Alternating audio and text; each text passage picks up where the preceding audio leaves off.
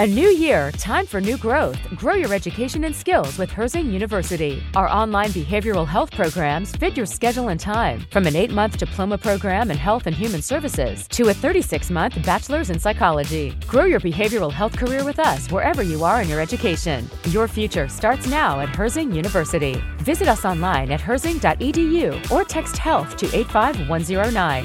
Online at herzing.edu or text health to 85109. You know how to book flights and hotels. All you're missing is a tool to plan the travel experiences you'll have once you arrive. That's why you need Viator. Book guided tours, activities, excursions, and more in one place to make your trip truly unforgettable. Viator has over 300,000 travel experiences to choose from. Everything from simple tours to extreme adventures and all the niche, interesting stuff in between. So you can plan something that everyone you're traveling with will enjoy. Real traveler reviews give the inside scoop from people who've already been on the experiences you're considering. So you can plan with confidence. Free cancellation helps you plan for the unexpected. And 24/7 customer support means you can travel worry-free. Download the Viator app now and use code Viator10 for 10% off your first booking in the app. Find travel experiences for you. Do more with Viator. Welcome to For Fans Of, a recommendation podcast from Fansided Entertainment. Today, we're running through the best, which kind of just means our favorite, movies of 2020. Joining Bryce and I today are Mia Johnson, Dark Side of the Force editor, and Josh Hill, Fanside.com editorial director. Before we get into it, I do need to make one thing clear. So I've been looking at, the best of lists around the internet. A little debate has popped up among film Twitter, and that is, who should be able to see the movies on your best of list? And to be clear, we're playing by wide release rules, meaning we're talking about movies that the vast majority of people have or can hypothetically see. If a movie is super, super awesome, but it premiered at a film festival in, the south of Spain, and it's currently only been viewed by critics and will not be viewable by the public until maybe next summer, it's not on our list. We'll be thrilled to talk about it next year, but right now we're keeping it with, popular movies, or at least widely, mostly available movies. Business out of the way. Mia, let's start with you. What were some of your favorite movies this year? All right. Should I start with my Razzie pick first, just to kind of list that off? Yes, please. So I think I might be the only person to have a Razzie, or maybe Josh as well, but I have to give that to Artemis Fowl.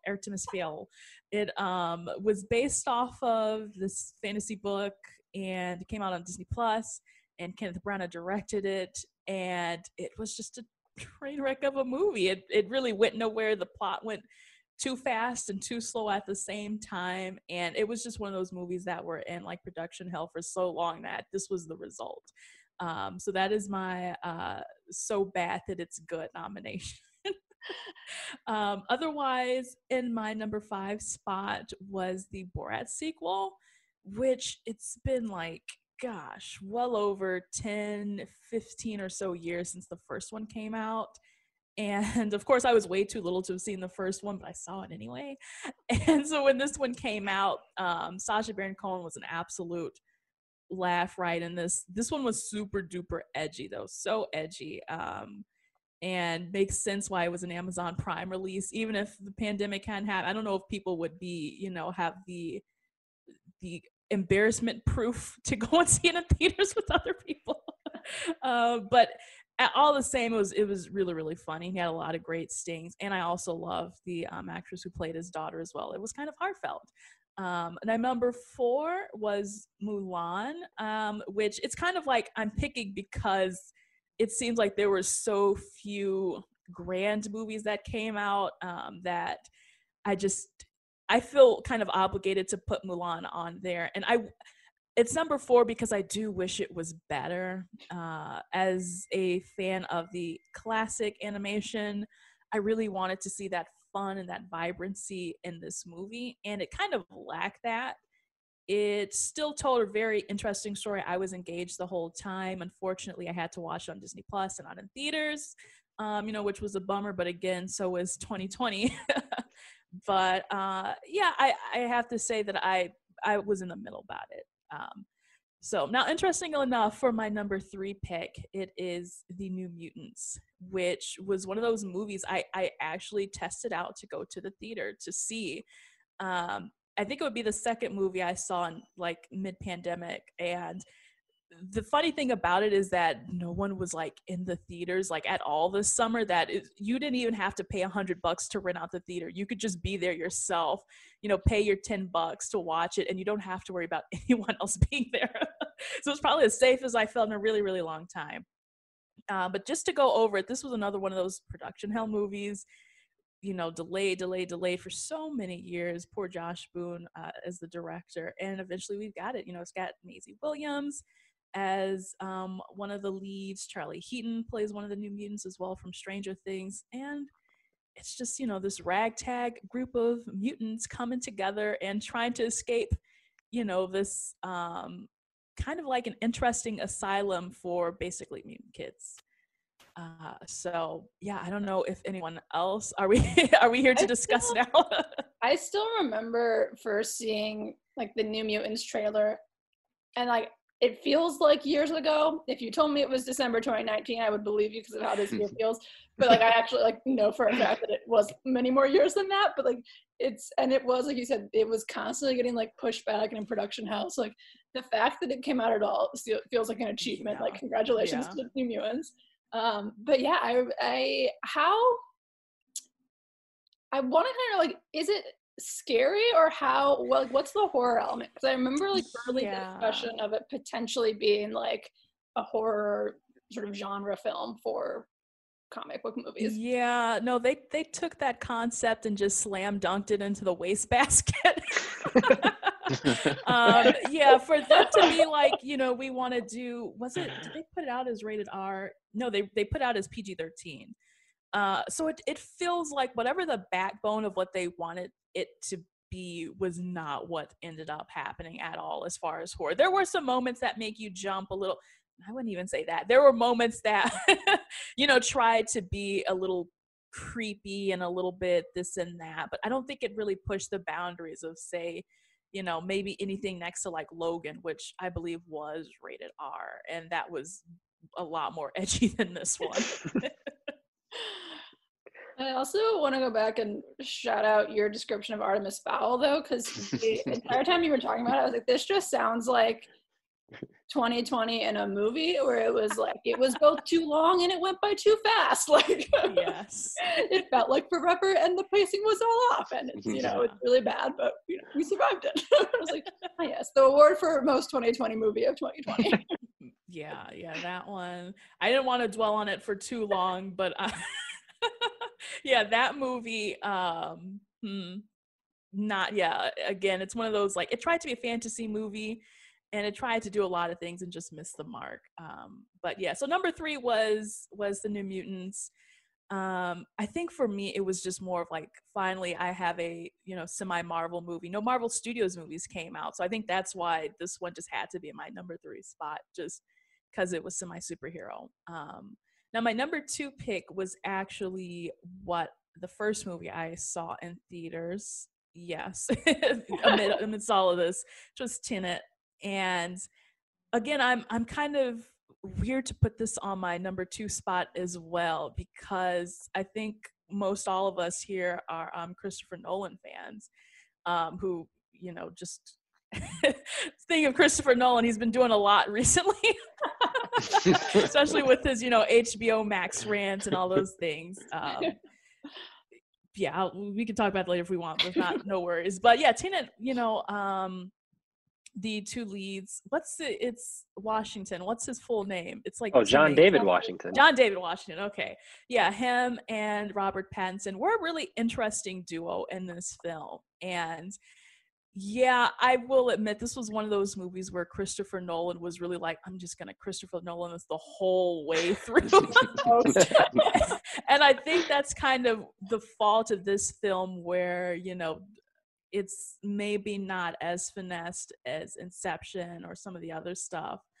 But I think I appreciated it nonetheless, just because, again, I maybe was just so desperate for a big cinematic action film, even if it was a little bit overindulging in itself. But we let Robert Pattinson be British, and that's like one of the highlights of the Yeah. movie. He was like unapologetically like suave British, and I was like, oh yeah, that's right. I'm like, I like him even more now. So especially because we got like on the heels of that too. Didn't the Batman trailer come out like right around the same time Tenet got released? Yeah. It was just like, whoa, two polar opposite ends of Robert Pattinson. Yeah, I think. Sorry, go ahead, Bryce. Oh, he was also in what I'm blanking on the name of the Netflix movie that he was in, where he was not British. Yeah, the Tom Holland one. Yeah. Oh, that movie was so bad. The Devil All the Time. Devil all the Yep. time. Oh, the accents in that were so bad. He's like, I think that he said that like he was like, I didn't work with a vocal coach. I just came like the day that we started shooting. I just like did it. Like, great. That didn't work. He was doing one of those like extremely over the top performances and like seemingly having a lot of fun with it, but it was just so out of step with the tone of the rest of the movie. You're like, I think you're my favorite part of this movie, but you're also like a big reason why it's all not working together. Oh man. Oh, Robert Pattinson. Yeah, good old Rob Pat. I enjoyed him in this movie. It made me a fan again. Kind of like when he was the Twilight era Robert Pattinson. It's kind of funny. Him and Kristen Stewart, I liked them for a moment, and then it was like this huge plunge where everyone's like, no, they're cringe. You know, they did these movies and now they're cringe. But now that they've come back, they have really kind of redeemed themselves in this really huge way. So for me, it was a Robert Pattinson redeemer, you know, regardless of the fact if, you know, the movie, the plot itself was maybe a little convoluted, or it, even if you did work it out and it did make sense, it was still kind of like, okay. But again, I say all that stuff and then end up being like, but I did like it. I kind of enjoyed just being able to finally have that big action adventure that like Bond didn't come out. So I needed something this year. 2020 was the year of like movies that I like. This conversation has been a bit like, oh my gosh, like that came out in 2020, Yeah. and then also like, oh yeah, that was supposed to come out in 2020. Exactly. Like I wish I could put Black Widow on this list, and we can't even talk about it as future releases because I don't even know where they're at with that movie. Which is why I guess we should get to my number one pick, which is quite a charming pick. I picked Enola Holmes because this was the Netflix release with Millie Bobby Brown. And it's basically the movie of like, you know, what if Sherlock Holmes had a little sister and she was just as, you know, smart and almost as feisty as him. And I think the reason I put this as my number one is just because I am such a huge Holmes fanatic. I've got like a huge, like the definitive Sherlock Holmes book on my bookshelf. And so to kind of see, you know, like it's not Sherlock Holmes as a woman, but if he had a sister. So it's kind of fun that we still get to have Sherlock Holmes in this universe, but from kind of the young adult perspective. And Millie Bobby Brown was really, you know, great in this role. I heard that she had to relearn how to speak in a British accent for this. Oh. Yeah, I guess, yeah, maybe she's been spending too much time, you know, being 11, or, you know, if you're watching TikTok and everyone is American, I don't know. But I really enjoyed as well Henry Cavill as Sherlock Holmes. I almost wish that we could get a spinoff with him, but I also don't want to take the spotlight off of Millie. No. And then Sam Claflin, however you say it, was also one of the brothers Mycroft Holmes, which he was really mean in this, and I hate him, but I love the performance all around. And I also I ended up reading a book. It was like for 6th graders, maybe even less, but hey, who cares? And I really do like the way that they had changed some of the elements of the plot as well. Like there's this whole plot about her saving a duke or something, and that in the movie they really kind of narrow in on that relationship a lot more than the book, and I thought that was an awesome choice. So I am kind of hoping for a sequel as well with I've got the next book as well I need to read at some point. Yeah. This movie is also on my list too. I think Millie Bobby Brown was so good in this movie. Like we see her in Stranger Things and she like doesn't really speak because she doesn't know how, the character doesn't know how really, at least in the first season, and then like it gets better later on. But like I was like seeing her like break the fourth wall and stuff. Like you have to be so talented to be able to like virtually carry this whole movie like that. And like, it only works if she plays the character a certain way. And like, they just nailed it. And it was like super charming. And like the plot was actually like, there's like a good mystery here. Like I was worried about that a little bit before. So it was like, I put it on my list because like I really liked it, obviously, but also because I was like kind of shocked. You know, like when you get surprised like by a movie like that and it like makes you feel so much better after watching it. That's kind of how I took this movie. Yeah. Speaking of the plot really quick, that was also something that the movie adapted and made so much more stronger. Like the stuff about her mom being a suffragette. There was something, like the twist at the end, like the book on its own, it had nice bones, but this was the one time where I think the movie like really, really strengthened the original material, which again was written for like 6th graders, but still that's besides the point. Yeah, we didn't even mention, you haven't even mentioned Helena Bonham Carter playing her mom, which is a delight seeing her anywhere. And you know what? Yeah, that was another role where like the mother was like not really in the book at all. To see Helena, I love her as well. And I think I love doing her accent because she has a really distinct accent as well. Okay, I can see myself on the Nia Johnson accent. I know you did it on Take the Black when you guys were talking about Enola Holmes when it came out, and I feel blessed that we got it here as well. I have to do it every. Awesome. I watched too much Sweeney Todd, so to hear her singing like the worst pies in London, I can hardly blame them. These are probably the worst pies in London. I swear there's water in this cup. I swear. It's been a long year. So. Yeah. We were so close. So yeah, those are my top picks. All right, I like it. Bryce, let's go to you since we've already got a nice lead in there with the shared Enola Holmes. Yeah, so I had Enola Holmes 4th. We just talked about that. So 5th, I had The Old Guard, which is a Netflix action movie. Charlize Theron is the lead in that, and it's probably the best action movie of the year. I know we were robbed of several, obviously, because 2020, but just overall, like, so for those who haven't seen it, she leads this like band team of like immortals who have survived throughout history, and like we're caught up with them modern day. A pharmaceutical company is trying to like extract their DNA to like solve all the illnesses in the world. So it's a great premise, right? And then there's so much killing in this movie, which I know that's like, I don't know, some people don't like that, but I was all in on this team just like slaying people, and then they get killed, but then they come back. It's perfect. So that's my number 5. We talked about Enola Holmes. Over the Moon, which is another Netflix movie. It's probably going to win the Oscar for animated feature. It's, I can't remember who did it. Let me just check. Glenn Keane, and I believe that he worked at Disney for a really long time, and then comes over to Netflix, makes this movie about this girl who loses her mom. It's set in China, and her like, it's like just this huge fantasy film. I'm not quite sure like where we're going or like what happens, but there's music, the animation is unbelievable. But the plot here is that she's going to help the moon goddess find like reunite her with her lover, which it gets a little wonky here at times, but like it's so good. I really, really like this movie. Has anyone else seen it? I have, and found it very charming. The hook for me, and it's like a classic Disney hook where he's the voice of the dad, so he's like in the beginning and the end, but isn't really in like the bulk of the child's adventure. But we got John Cho, who I will watch or listen to like literally anything he's in. Yeah.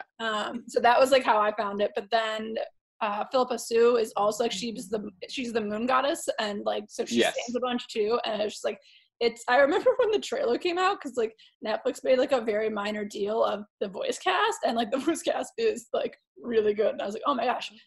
But yeah, no, I am a sucker for those. I don't know, it was like very much the Netflix take on a Pixar movie, and like it worked for me. I was like, all right, I'm not a Pixar purist. If you're close enough to the real thing, I'm there.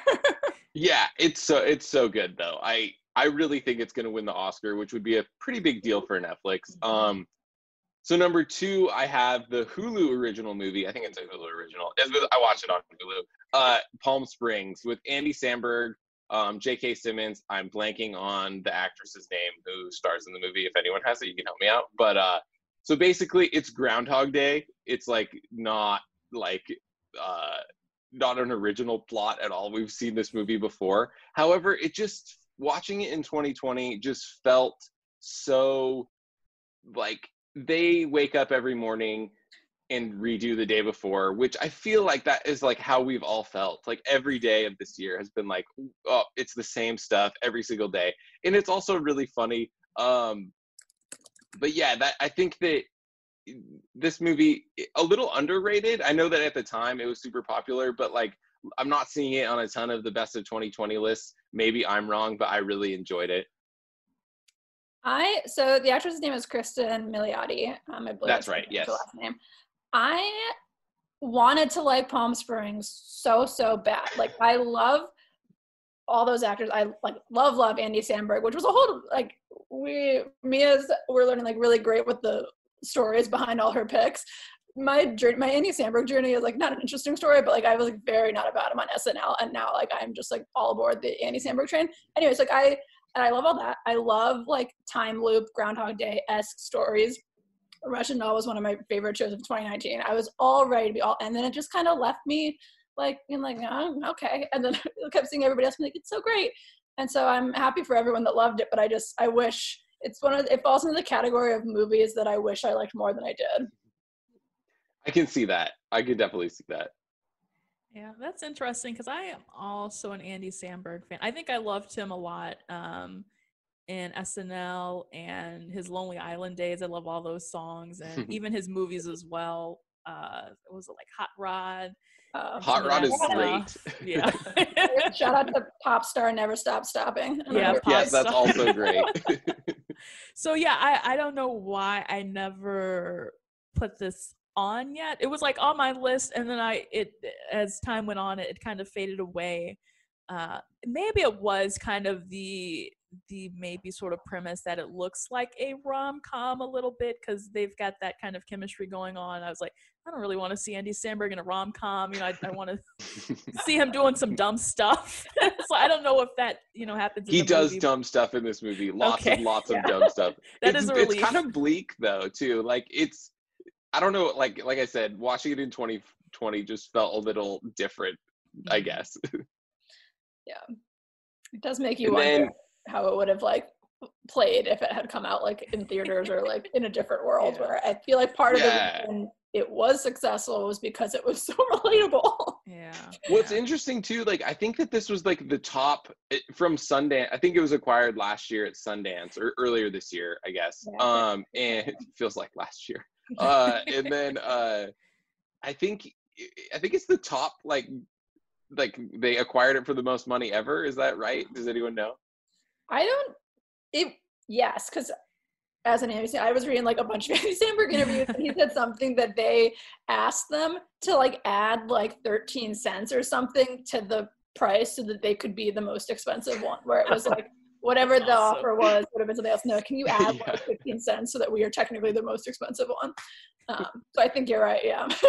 Which I think that's like style points right there. And then the last one that I chose, my top movie, and this is more, I like this movie. I wanted to talk about it more than anything. So I just had to make sure that it was number one so I could get to talk about it.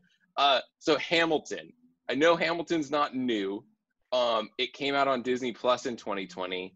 And I think, obviously it's great. It was like seeing like a play or musical like that is like going to change the game, I feel like. And that's kind of why I wanted to talk about it. Because I think now they figured out how to, Hamilton's sort of like, it's so successful, it'll be hard for other like Broadway shows to like pull this off.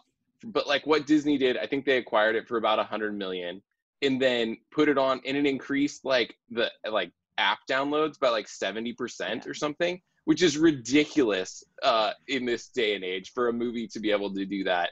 So I think that we're going to, in the next few years, we'll probably see like Wicked and a bunch of these other Broadway, like successful Broadway shows get the Hamilton treatment. and I'm definitely here for that. Yeah, the thing that I want Disney or whoever to remember is that, like, I don't know, other musicals, like you said, like, they're not going to do Hamilton numbers, and, like, that's okay, but, like, the general point that making Broadway more accessible, like, you're still going to get a lot of viewers and a lot of subscriptions if you are a place where people can easily access musical theater and Broadway or West End productions or whatever it is. So it's like, I want to tell, like, you know, the Disney boardroom or whatever, it's like, you know, even Wiccan's not going to do Hamilton numbers, but that's okay. Like, if you combined all those, like, or the subscriptions, or, you know, a good musical library over time, and like months and months and months, like, it's gonna work out. It's gonna be okay. And it makes me, oh, sorry, go ahead, Mia. Okay. I was gonna say, this is where I'm on the fence, because the one thing is I do want accessible Broadway. And I do wish that, you know, there were more programs like Hamilton where it's like, you know, take New York City kids and allow them to see it, or CPS kids, allow them to see it at a discounted rate. But I'm just one of those people who is so ready for, you know, this whole thing to be over so I can go back to the theater and I can go, like, seeing Hamilton in the theater is an unbeatable experience. And really anything in theater, to hear, like, you know, real instruments being played, you know, it's like vibrating through you, and it's all feel good, and you've got the lights and the stage. You know, it's a stage production for a reason. So yeah, it's like I'm torn, because it's like I want, you know, again, theater to Broadway to build itself back up. I also do want, in a way, you know, people to be able to say, hey, I can watch Hamilton over and over and over again. But it kind of reminds me of, I might have had this conversation on Take the Black Live, or maybe with someone else, where it's like with video games, there's so many people who play video games on YouTube now, and you watch it, but maybe that's not going to deter you from ever playing it yourself. That might actually make you want to play it yourself. So I think it could work out in that way too, hopefully. Yeah, I missed Hamilton the first time around. I didn't go see it in the theater, but I really appreciated that I was able to kind of, I mean, arrive to it, 4 or 5 years later late. But, you know, but being able to finally see it. But Mia, to your point, I think this conversation is interesting, because it's the same one I think that we're having about movies in general, where it's like, if we have them easily accessible on, like, HBO Max doing all of the the Warner Brothers movies, is that somehow going to kill theaters, or is it going to make you want to go experience these movies in the theater? Like, I saw Hamilton, I was like, this is really cool. It would have been even cooler if I had seen it in the theater, totally immersed with the set production and everything that was going on. I wanted to be in the theater. So it kind of had that effect, in addition to me being like, oh, wow, this good for this being a thing. I approve of this 4 years later. But that's interesting, because also Wicked and all these other musicals, I'm not someone who's going to get out to Broadway on a Friday night, you know, easily. But if it's there, I can stream it.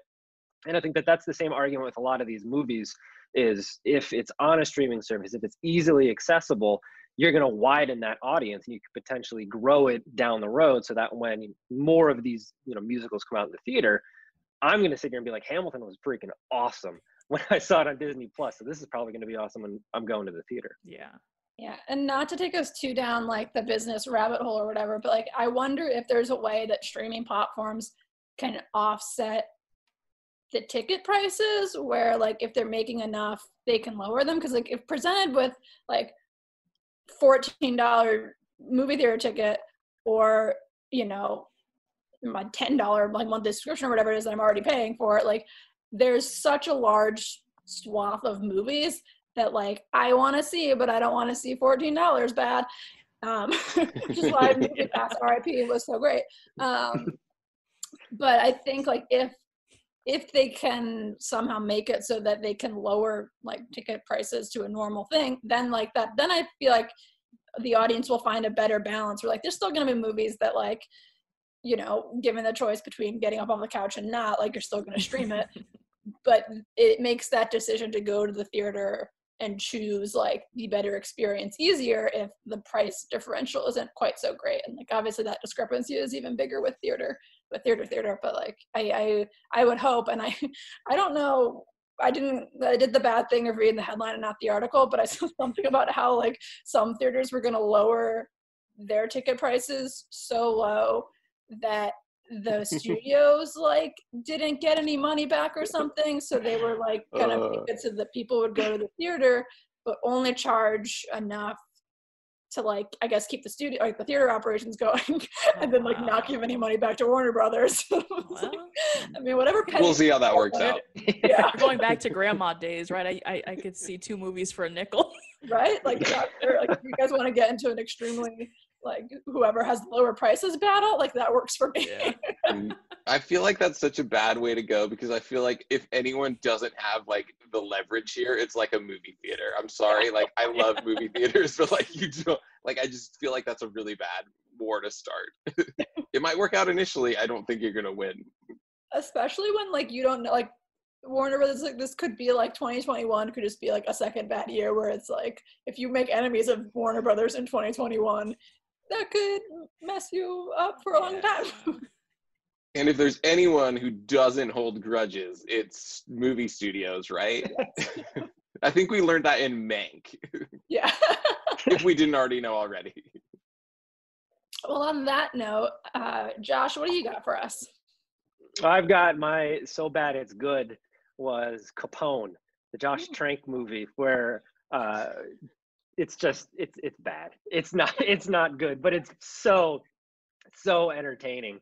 And look, you just have to see it because it's the type of movie where it feels like he's trying to work through something, because he had the whole Fantastic Four debacle, and then I read a really great profile on him where he's like, F Hollywood, F the studio system. I'm going to go up and do my own thing. I'm going to do Capone. I also love 1920s history. I love Prohibition history and gangster history. So this really Tom Hardy is in it, and he's throwing 110 miles per hour in every single frame.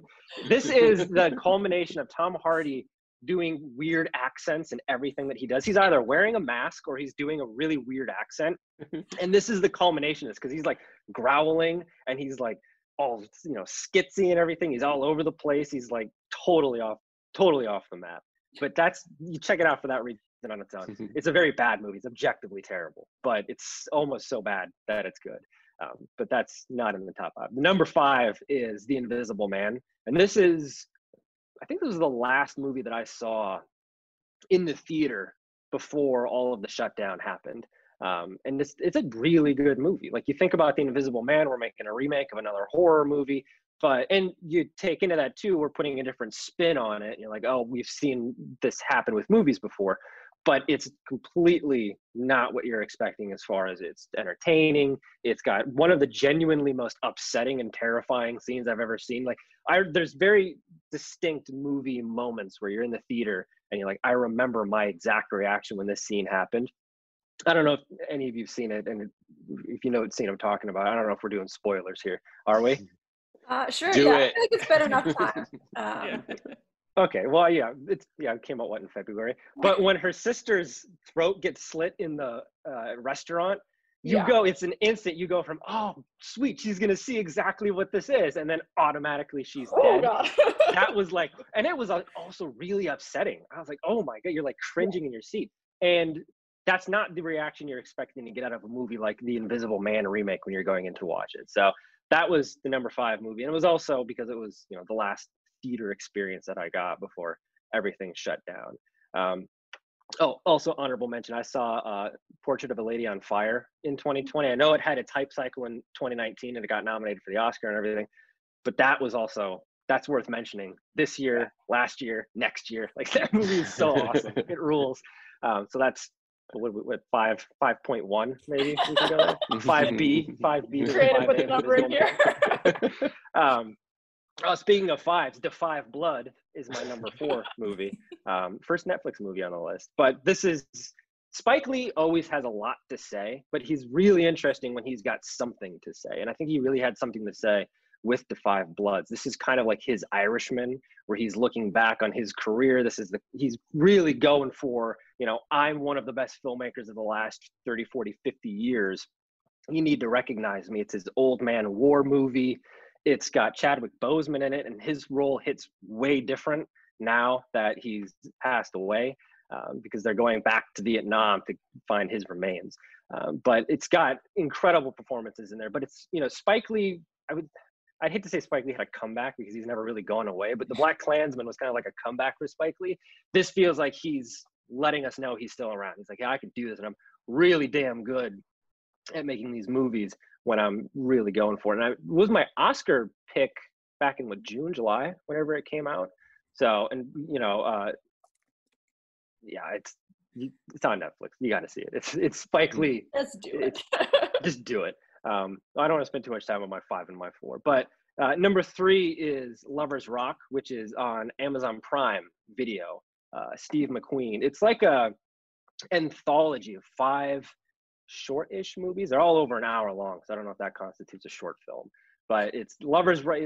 Two of the best one, in my opinion, is Lovers Rock, where it's basically just a house party. It's a house party movie. It's set in 1980s West London. It's got phenomenal music, and it hits really differently in 2020.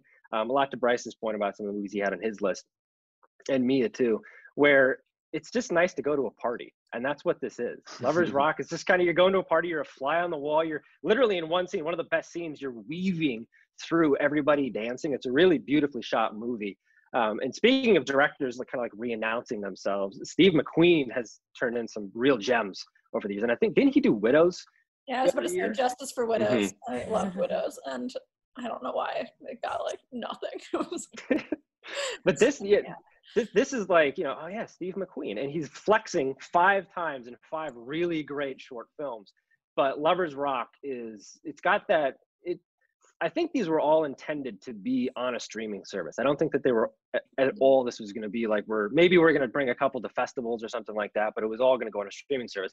So he's hit the nail on the head twice with these are all built for quarantine because there's 5 movies going to streaming, and also it comes out. Right, I think it had its critics debut in September, but it comes out officially in like November. That's when we all want to go back outside. We've been in quarantine for how many months? The entire year. We haven't been able to see people. We haven't been able to go out and have human interactions, or even just like dance with people, or go listen to music with somebody, or be in an environment where you're not by yourself, you're not isolated, you're just there. And it's got background issues because there's the whole, we're 1980s London, so there's a bunch of racial tension in the background. And if there's riots that happened in the 1980s, racial riots in the 1980s that happened in London. So there's that kind of tension in the background. And it's also, you're waiting for something to happen, some kind of intense dramatic thing to happen in this movie, which also kind of adds this weird tension to an otherwise really happy and joyous and kind of just exuberant experience of being at this party, which was also very 2020, whereas this gentle hum of anxiety in the background of everything that seems like it could be happy. But Lovers Rock was a big surprise for me because it totally caught me by surprise. I wasn't expecting it. I had heard about it, kind of forgot about it, and then checked it out on the streaming. I was like, oh, this is really good. And it's one of those movies that it feels like an experience. It's not a movie where you're like, oh, this is like Star Wars, or this is like, whatever. I'm clearly watching some sort of narrative. It feels like an experience. It's almost a mood movie. And I think that that's something that hits really differently in 2020, aside from being just phenomenal in any other year it would have come out. I don't know if any of you guys have checked that out yet. I haven't had the chance to yet. Just sort of a point of clarity for listeners. You may be hearing about the Steve McQueen project by its like collective name, which is Small Axe.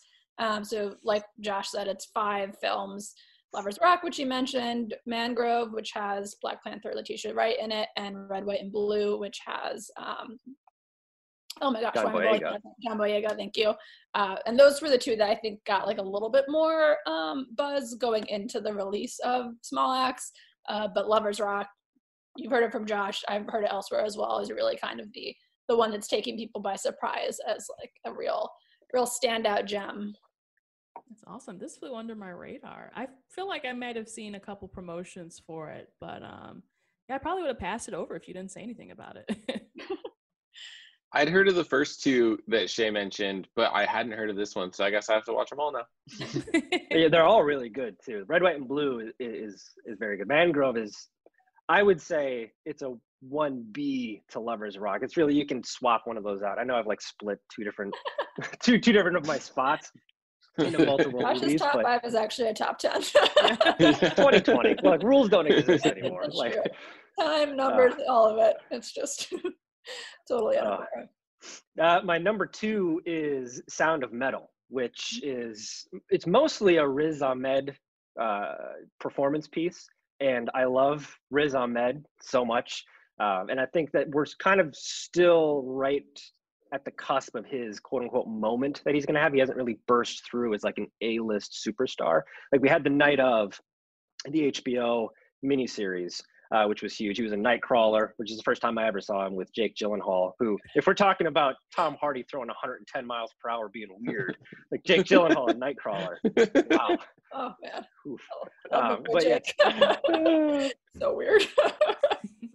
Sound of Metal it's a very simple movie. It's about a punk rock drummer who starts to lose his hearing, which is very, very simple. It's like, oh, I kind of know what this movie is.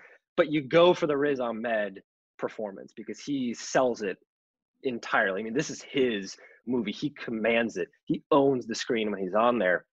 And it really makes he's the emotional anchor of what is an otherwise simplistic plot. Like, punk rock drummer loses his hearing. Okay, why do I care? Riz Ahmed is why you care. Like, everything that he does and the struggles that he's going through, you can feel it. You can feel everything that he is suffering through as he's losing this one thing that is precious to him, the gift of hearing. This is what he does. He loves music. He's a drummer. This is his life, and it's being taken away from him for no reason at all. And it's a very interesting concept. And it's, again, Riz Ahmed just entirely commands this film. And I get a lot of like Heath Ledger vibes from Riz Ahmed because he pops up here and there in different projects. He was in Rogue One. There's something else he's in that I'm totally spacing on. But Venom. He's in Venom. Again, Tom Hardy.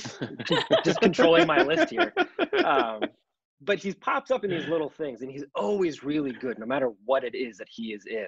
He hasn't had that one role where everybody just kind of takes a step back and kind of anoints him as having a moment or being like this star that he so clearly is. And I think that this is very much the movie right before we all kind of recognize that Riz Ahmed is somebody that we need to take tremendously seriously. And it's amazing. This is the movie that if it had come out in theaters, last year Uncut Gems was this for me, where I saw it and I was like, everybody I know needs to see this movie. Like, I went home and I took my dad to see Uncut Gems because I'm like, Dad, we need to see this. This is amazing. And Sound of Metal is the same way. And, we're benefited by it's an Amazon Prime Video movie as well. We're benefited by being able to have that immediacy of being able to watch it and then rewatch it, which I think is, Mia, to your point about Hamilton, something that makes a lot of these movies on our lists kind of stand out even more, because there's a difference between going to see movies like The Sound of Metal or Hamilton in the theater, whichever one it is, and being able to watch it and then immediately watch it again. And I think that that's something that benefits a lot of these movies, and it benefits Sound of Metal and my number 1 movie as well. But I don't know if you guys have checked it out, Sound of Metal, yet. Your 2 and 3 spots were that's even before this conversation, like they were on my to watch list for this weekend, where I was like, I was trying to figure out what I could get, what can I move around so I can watch these before we record. But I'm very excited about it. I love Riz Ahmed. I wrote a article for Cultures when I started at Fanside about him being an internet boyfriend. So that was that's where my sort of Riz Ahmed story begins. But I think what's really interesting about it, and sort of speaks to him controlling and sort of being everything about this movie, is that I've also been reading a lot about the sound design on it, where they really sort of go sort of above and beyond to recreate the feeling and the silence of hearing loss. So you're very much put in his perspective, and so sort of his ability to sort of convey the emotional experience of that while you're also going through it, I feel like you said, is really, really crucial to making it work. Yeah, and I think that that's one area where not having this movie in the theater is a bit of a bummer, because having all that sound design on the just top tier, theater quality sound system, and then having it go out and having it do what it does, that I think would have been it would have added an extra layer to what's an already amazing movie.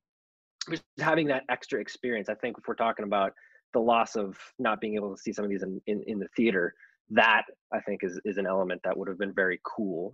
And it comes across nice on the television, but I mean, unless, I guess, a sound bar, whatever you got going on, but having it in the theater and then also being immersed in this kind of anxiety of what's happening to him, I think would have been an extra added layer to this movie. Well, I'm very excited to watch it. Hit us with your number one. What do you got? Number one is Mank. I am a Fincher head, so this was not hard for me to pick Mank. It would have taken a lot of disappointment for this to slip down the list, and David Fincher didn't disappoint. I know we talked about this on a previous podcast, so check that out for even more thoughts on Mank. Bryce so perfectly put it. It's like listening to a symphony. That's good. That's very accurate. But the more I think about it, and this is one where it's benefited a lot from repeat viewing and immediate repeat viewing, because it takes a couple watches for it to make sense, or at least to see what David Fincher is doing. And I come away with a bit of a different perspective each time, or at least a different idea of what he's trying to do. And I've arrived at the conclusion that he's just kind of doing that thing that he's always done his entire career, where he's just kind of a brat and he's trying to like kick the hornet's nest. Because this movie is designed to anger film Twitter, because it's going after Citizen Kane, it's going after Orson Welles, and surprisingly, in the discourse from this movie has been a lot of people caping for Orson Welles in 2020, and I was like, hey, okay, this is not the plot twist of 2020 I was expecting. But it's a very personal movie because it's written by David Fincher's father, which I would be fascinated if David Fincher's first Oscar is for his father. He wins best screenplay. Because this movie's getting a lot of Oscar nominations. So prepare for Mank Discourse Part 2 whenever that ends up happening. But it's personal because it's all about David Fincher romanticizing the power and the magic of movies while also being extremely cynical and almost dismissive of it. Where he's like, there's a line in the movie where Louis B. Mayer says along the lines of, movies are the only thing where the person who buys it doesn't own it. All they have is a memory. The person who made the movie still owns the movie. And that's both a very beautiful statement because you're saying, oh yeah, movies are memories. They're these amazing things. And it's also extremely dark and cynical because it's like, look, this movie that you just watched, it used you. It took money from you. It's using you once again to, you're going to return to it. This memory, it's trapped you. And it's a fascinating thing for somebody who appears to love movies so much. Like Fincher is, one of the greatest directors of his generation. He's very good at what he does. But it also feels like he doesn't really like the system that he's in. And this is him. This starts with Alien 3, and it's clearly stuck with him since 1992 when that movie came out, and he's just like, the studio system is the worst thing ever. And now he's making a movie where he's basically saying movies are magic, but the people that make movies are demons and they're awful and they will use you and they will discard you at the first sign of something else, up to and including there's an entire scene where Mank is basically being nothing but a witty court jester. And he's the smartest guy in every single room that he walks into. He's witty, he's brilliant, he's snappy, he's always got the best thing to say, but he's ultimately reduced to nothing more than a pawn in William Randolph Hearst's game, where he essentially compares him to a dancing monkey, with on the side of the street with the cymbals. He's like, you are here for my entertainment. I pay to have you do the things that you do. And that's such a deeply cynical view of something that is magical like movies, and somebody who's so talented at making them like David Fincher is. So that's my number one movie for that reason. And also I just love how much it pissed off everybody who's apparently got a lot of Orson Welles stock that they don't want to expire because David Fincher made a movie about, which isn't even negative towards Orson Welles. Orson Welles is actually pretty cool in the movie. The guy who plays Orson Welles actually sounds like him. You don't come away from it being like, yeah, wow, he stole credit for Citizen Kane. That's maybe 15 seconds of the movie. So the film, ruffling the feathers of film Twitter. That's fun. We awesome. love when that happens because they're usually, of the various Twitter subgenres, they're easily ruffled up, and usually for extremely dumb things where it's why they have the dumbest arguments of all the Twitters. I feel like I'm tangential to, or at least observe. They always seem to be the silliest, where it's what are you fighting about today? Oh, okay, sure. Let me just watch this and see. But I will say, I know Bryce has seen it, so I want him to jump in. But that was like a really, really good sell. But also, I'm not sure if I can end 2020 with that level of like existential despair. I'm gonna need to watch like Jingle Jangle or something. I don't think I can do that.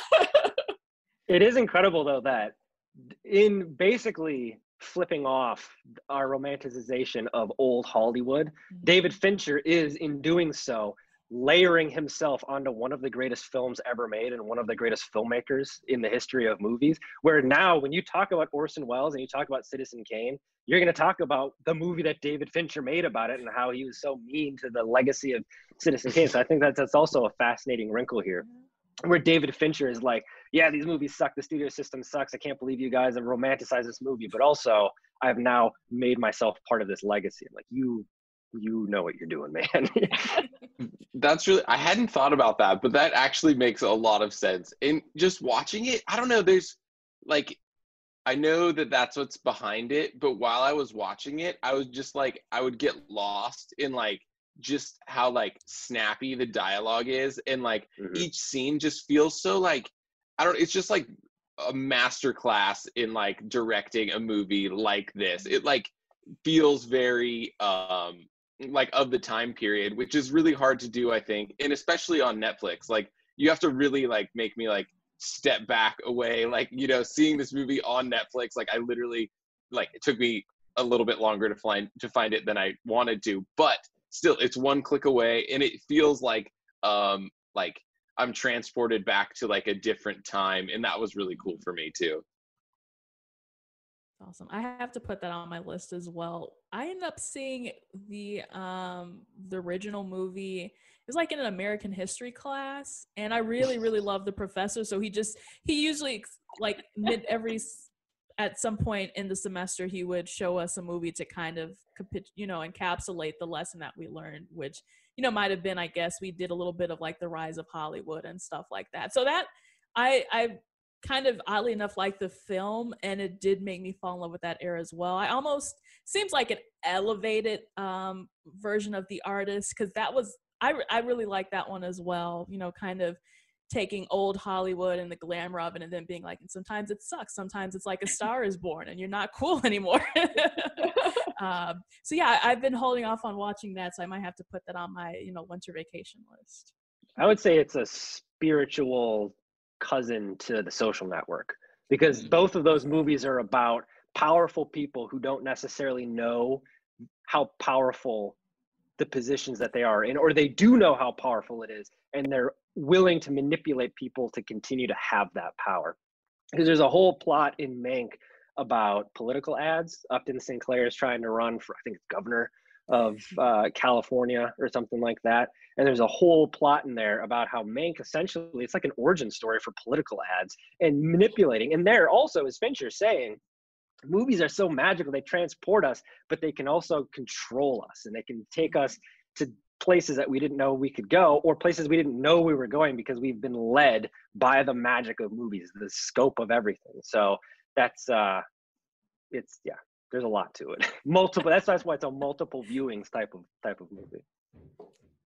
I feel like one of my big takeaways from this conversation generally has been that like there were more good movies that came out in 2020 than I realized. We're like, I began this activity being like, did a movie even come out this year? Like, it didn't feel like that. And the more I thought about it, there was like there was the movies that came out like in the 2020 that was really just a part of 2019, and then there were the movies that sort of really did come out either because they like pivoted to streaming, or they were part of that window where we were like testing the grounds with going back to theaters. So I feel like reaffirmed that like this year wasn't a total loss for movies and entertainment, but it's also not over yet. Like, we won't have the standard like Christmas Day release bonanza, but we do have a couple more movies coming out this year that we haven't had the opportunity to see yet. What are you all most excited about looking at the last 2 weeks of the year? My top two picks for Wonder Woman 1984 and Soul. Of course, those were part of the pushback movies. So superhero and Pixar, I'm ready for it. I'm really. And then sorry, go ahead. I was just gonna say, I'm really excited for Promising Young Woman, which was a Sundance pick that got like a lot of buzz coming out of Sundance, with Carey Mulligan, and I'm not gonna describe it well, but like the cast of supporting actors. She plays a woman, and like from what you can tell from the trailer, she's been like wronged in some way, and she's like kind of on like a seductive revenge tour, but like then like it subverts that premise and all that. But they cast like, I think Adam Brody's in it, they cast a bunch of actors who are recognizable as playing like the like nice guy rom-com lead types, except in this they're like terrible people. And yeah, it was supposed to come out in the spring and got pushed and pushed and pushed, and now I think it's coming out at the end of December, so I'm very excited about that one. That's definitely near the top of my list. Yeah, that's one where I remember seeing a trailer for it back in, I think I saw a trailer for it before Portrait of a Lady on Fire. And I was like, oh, this looks like it's gonna be really good. And then I'm not gonna lie, I saw Mank in a independent theater. I had to support my independent theaters. And also I have David Fincher season tickets. But I saw a trailer for that before that movie, and I was like, oh, that's right, this hasn't come out yet. And I remembered seeing the trailer. I was like, oh my God. So that's kind of like, Shay, to your point at the beginning of the show, being caught in this like time loop of like, wait a second. Did that come out? Hasn't that come out? Oh my God. But yeah, I'm really looking forward to that one.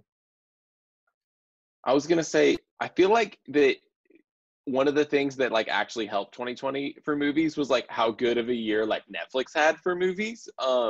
Like in a normal year, if everything gets released, I still think we would probably be like, oh, like what they did actually stands up. Now it feels like they're kind of like 25% of the total like market of movies this year was like Netflix originals, so it feels like weird talking about it. But Chadwick Boseman's final film comes to Netflix on December 18th. That's Ma Rainey's Black Bottom with Viola Davis. I can't remember, I think it's based on a play. August Wilson. Yeah. Mm-hmm. So yeah, that should be Oscar contender worthy. So yeah, check that out for sure. I think to your point, and to throw another Oscar contender out there, it was kind of like this duality of like Netflix making its usual balance of like peak Netflix movies, which you have like the sneaky, you mentioned The Old Guard before. That was my big, like, I almost watched it on a whim and then was like taken aback by how much I enjoyed it. So like those kind of Netflix movies, they like turn out a bunch of like other action ones too. And then on the other side, you had Amazon Prime, which in like a boring business way, they are really big in the like festival acquisition game, but they don't drop them immediately. There's usually like a significant delay between when they'll do like a small theatrical release and then they'll put it on Amazon Prime.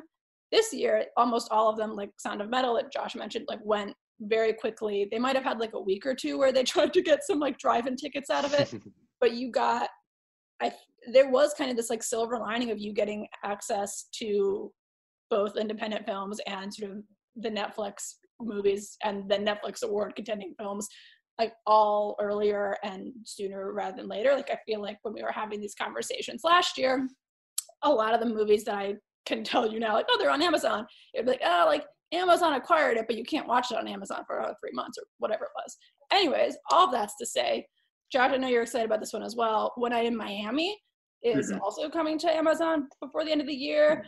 It's about one night in Miami when Malcolm X, Muhammad Ali, Jim Brown, and Sam Cooke like all got together and hung out.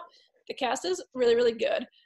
It's got my favorite English rom-com lead. Like he's been 2 roles, but in my head, it's like very close to having cemented him as this particular character.